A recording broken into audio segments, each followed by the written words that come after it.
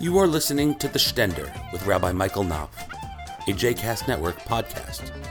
For more information about Rabbi Knopf, please visit mikeknopf.com.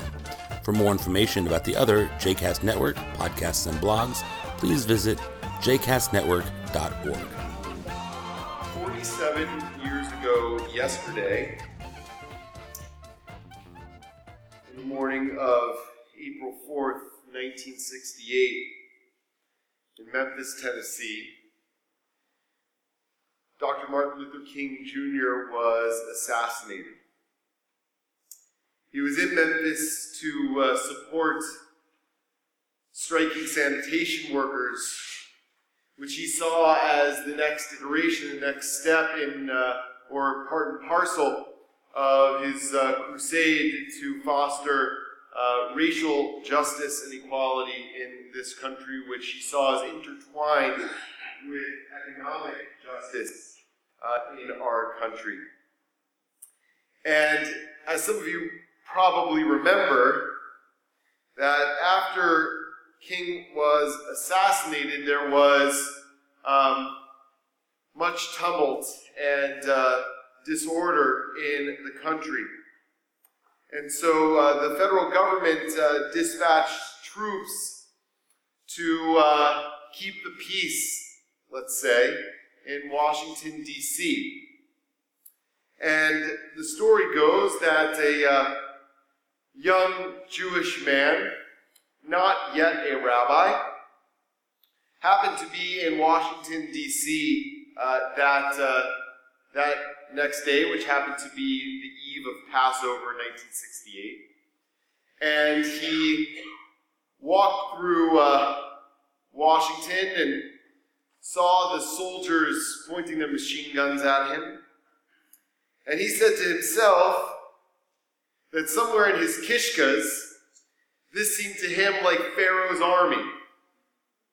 And so he developed, over the course of that next year, what he termed a freedom Seder. And he invited the Jewish community and the African American community to participate in that freedom Seder, and drew nearly 800 people, linking the experience of the slavery of the Israelites in Egypt and their redemption to the experience of African Americans in the United States and the history of inequality and oppression and injustice. It, of course, was a theme that Dr. King himself hit on over and over again in his sermons and his teachings, relating the experience of the Exodus in the Bible to the experience of African Americans in the 50s and 60s in the United States. The historian Michael Walzer, Professor Michael Walzer, talks about this in his book, Exodus and Liberation. I mentioned this the other day at our Passover University. And Michael Walzer says that the Exodus serves as the template for just about every major social movement almost throughout all of human history, certainly throughout Western history. That each social movement sees itself through the lens of the experience of Egyptian slavery, of the Israelites in Egyptian slavery. And he says he breaks it down into a three-part formula that every single social movement, whether it was the civil rights movement of the 1960s, the gay rights movement that started later in the 60s and the 70s and is gaining much more traction in our time, the movement to advance equality for people of different abilities, for Native Americans, for justice in South and Central America, and before that, the fight for abolition of slavery in this country, and so many other social movements. Michael Walzer breaks it down into three parts. He says that what the Exodus teaches is wherever you are, it's probably Egypt. And there's a better place, a promised land. And the only way to get there is by joining together and marching. And so every social movement, every group of people that sees itself has a self-identity as an oppressed people, looks at the Exodus story as a template, as a model for their own redemption, their own liberation, their own movement to a better future. So this future rabbi, whose name is Arthur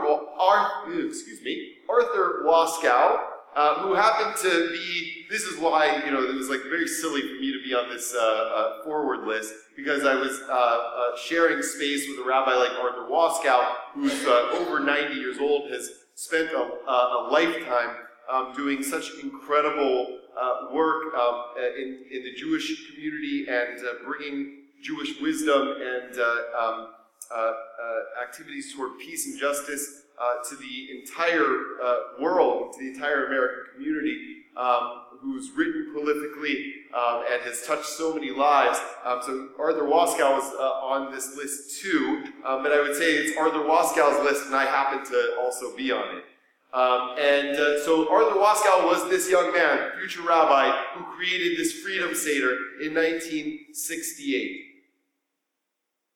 And what's, I think, at the core of what he did is something that I'm sure doesn't come as much as of a surprise to many, if not most, maybe all of the people in this room. People who lived through the civil rights struggle. People who saw Jewish people go down on freedom rides to the South and get kidnapped and murdered because they saw as a core commitment as a Jew that if some people are not free, then nobody is truly free. And we saw and remember our leaders, like Rabbi Abraham Joshua Heschel, who marched arm in arm with Martin Luther King on the Edmund Pettus Bridge in Selma,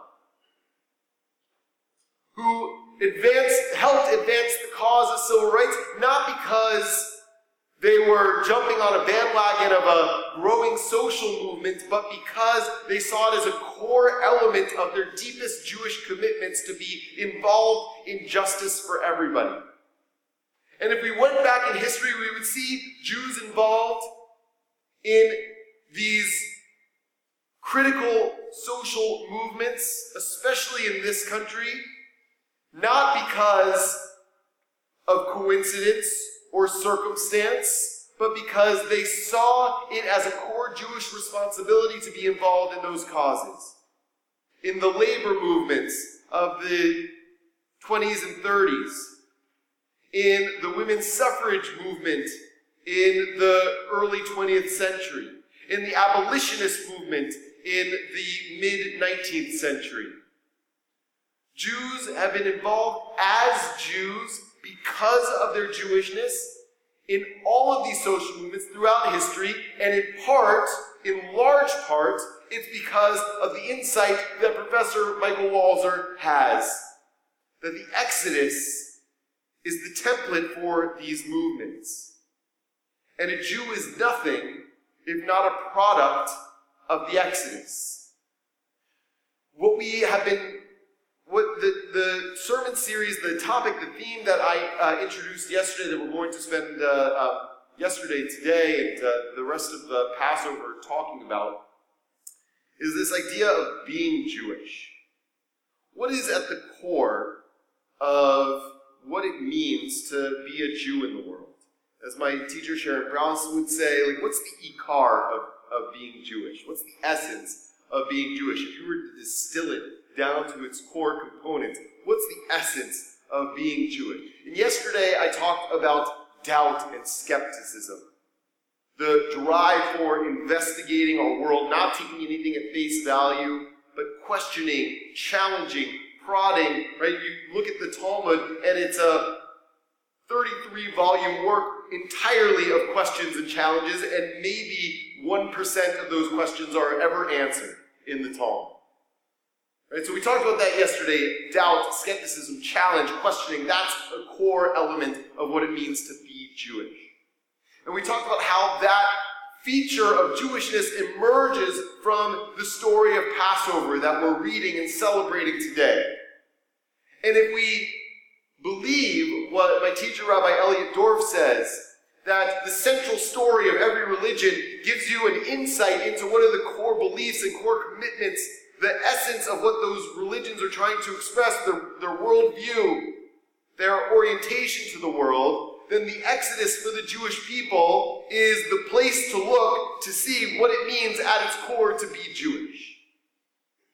And it probably then doesn't surprise you that I want to talk about this element of the Exodus today, the element of the Exodus that is about hating injustice and being unable to ignore injustice where it exists in the world and being moved on a deep level, on a almost reflexive level, to respond and eradicate injustice where it exists. That's at the core of what it means to be Jewish. To be Jewish is to hate injustice.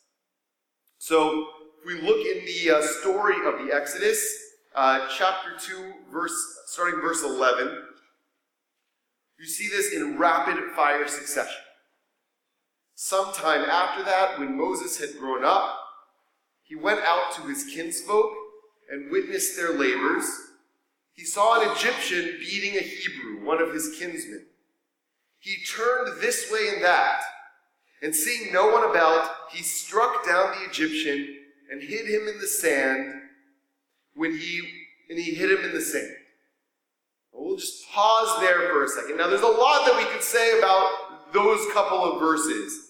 And I'm not necessarily convinced that the Torah is totally holding up Moses as a model to emulate. I think that there are some problems with what Moses does there, not the least of which is committing murder.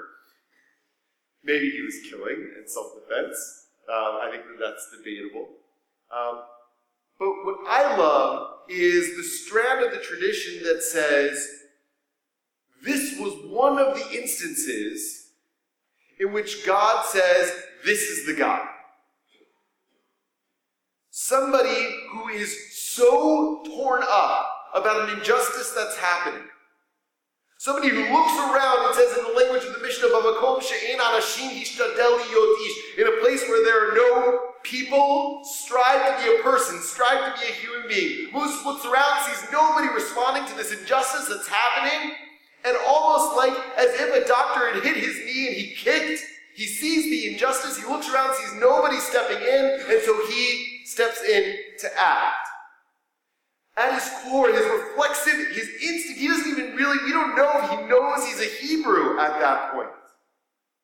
But something deep down in his kishkas, in his, that Pinta Yid, that Jewish person deep down inside him says that there is injustice happening here and I need to step in and stop it. And then the next day, he went out, he found two Hebrews fighting. So he said to the offender, "Why do you strike your fellow?" He retorted, "Who made you chief and ruler over us? Do you mean to kill me as you killed the Egyptian?" Moses was frightened and thought, then the matter is known. Okay, so you see two things here. The first is Moses' instinct for justice, applying not only when there's an oppressive people oppressing one of his own people, but also when there's injustice happening among his own people. When there's an internal dispute, when there's internal oppression, Moses steps in to try to resolve the problem. You also see in that passage, I think, what I talked about yesterday, that there is something instinctive in the Jewish consciousness that when someone tells you to do something, you say, "Tell me why." Right? Who made you ruler over me? Why do I have to believe that? Why do I have to listen to you? My daughter has learned this very well. When Pharaoh learned of the matter, he sought to kill Moses, but Moses fled from Pharaoh. He arrived in the land of Midian and sat down beside a well. Now the priest of Midian had 7 daughters. They came to draw water and filled the troughs to water their father's flock. But shepherds came and drove them off. Moses rose to their defense, and he watered their flock. When they returned to their father Reuel, he said, "How is it that you have come back so soon today?" They answered, "An Egyptian rescued us from the shepherds. He even drew water for us and watered the flock." He said to his daughters, "Where is he then? Why did you leave the man? Ask him in to break bread." Moses consented to stay with the man, and he gave Moses his daughter Tzipporah as wife. She bore a son, whom he named Gershom, for he said, "I have been a stranger in a foreign land." I think that last verse where we hear the name that Moses gives his son is an important one. We'll come back to that in a second. But in rapid fire succession, you have three instances of Moses seeing oppression, seeing injustice, and reflexively, instinctively stepping in to respond to it. He does it when there is, let's say, an international incident. He does it when there is an internal Jewish incident. And he does it when there are people on both sides of the equation who have no relation to him whatsoever. The Midianites are not his people, and those shepherds who are oppressing and bothering the Midianite women, they're not his people either. But nevertheless, instinctively, deep down in his kishkas, Moses knows that there's no one around to stop this injustice, so the responsibility falls on me. Even though it's not my battle, even though it's not my fight, on some level, any fight for justice is Moses' fight. Going back to Martin Luther King, we remember that he famously said, "Injustice anywhere is a threat to justice everywhere." And from our very foundations, we've known that at a core level to be true. That just because it's not something bad that's happening to the Jews doesn't mean that we don't have a responsibility to stop it. The book of Deuteronomy says this in an extremely stark way. That when you see your enemy's donkey crushed under its burden, you have to go and help your enemy, even your enemy, lift up the donkey and its burden. And as if that weren't enough, the text then goes on to say, "Lo tuchal lihitalem." You are not allowed to look away. You are not allowed to avert your eyes. Even if the injustice, even if the suffering is happening to your enemy, you are not allowed to look away. And now, I don't know which is the cause and effect here. I don't know which is the chicken and egg. Because we have Moses' account first, and then look at the bottom of this passage. We see God following suit in the same way. A long time after that, the king of Egypt died. The Israelites were groaning under the bondage and cried out, and their cry for help from the bondage rose up to God. God heard their moaning, and God remembered his covenant with Abraham and Isaac and Jacob. God looked upon the Israelites, and God took notice of them. That's the moment in which God decides to intervene in the drama of Israelite enslavement. When he hears their cry. Now, because of the placing here, I don't know if God is learning from Moses' example, or if Moses anticipated how God would respond. Or if there's some kind of symbiosis happening here. That God sees it's time to respond when there's a human being who is willing to step up and work in even their own small way to eradicate injustice. And if we take a step forward, then God takes a step forward. And as God takes a step forward, we can take another step forward. Maybe that's what's happening here. But in any event, what I think that this passage in rapid fire succession shows that the core of what it is to be Jewish in our heart of hearts, and then coming from the top, the response to crying and oppression and suffering from the Jewish soul is to hate injustice and respond to eradicate it. It's as the Psalms teach us. One of the Psalms that we read every Friday night Ohavei Adonai sinu ra. Lovers of the Holy One hate evil. Hate evil. We don't use the word hate a lot in liberal Judaism. But here, I think, the term is appropriate. It's not enough to casually dislike injustice. It's not enough to say, that's too bad that that's happening. It's not enough to sit around and talk about hating it. You actually have to feel it in your heart. And somewhere deep in the Jewish soul is that sense that injustice is hateful. And we actually have to fight our ability, our natural instinct, to not want to eradicate injustice. It's why when the Pew Report studied American Jews and said, what are essential to being Jewish? Underneath remembering the Holocaust, which was the top one of what was essential to be Jewish, although I think that might actually have a relation to this too, underneath that was working to make the world a better place. Two different ways, basically, of saying that. The same thing were the next two things. Because we know deep down that this is what it means to be Jewish. It comes from the very origins. God says in Genesis, I have singled Abraham out that he may instruct his children and his posterity to keep the way of the Lord by doing what is just and right, in order that the Lord may bring about for Abraham what he has promised him. The first Jew is given the charge of pursuing paths of justice. And that's what he is supposed to pass down to and through his progeny. And that's the inheritance. That's the gift that we've been given from our earliest moments. And it's reinforced over and over and over again in the Bible. Related so deeply to the experience of suffering and oppression in Egypt. Because that is our central story. That's our core story.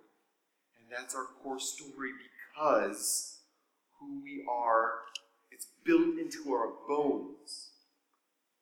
That the experience of slavery is bitter. And that there are pharaohs everywhere. And that we have the capacity for fighting back and restoring the world to its appropriate place of justice, fairness, equality, and peace. So in Exodus 22, we are taught, you shall not wrong a stranger or oppress him, for you were strangers in the land of Egypt.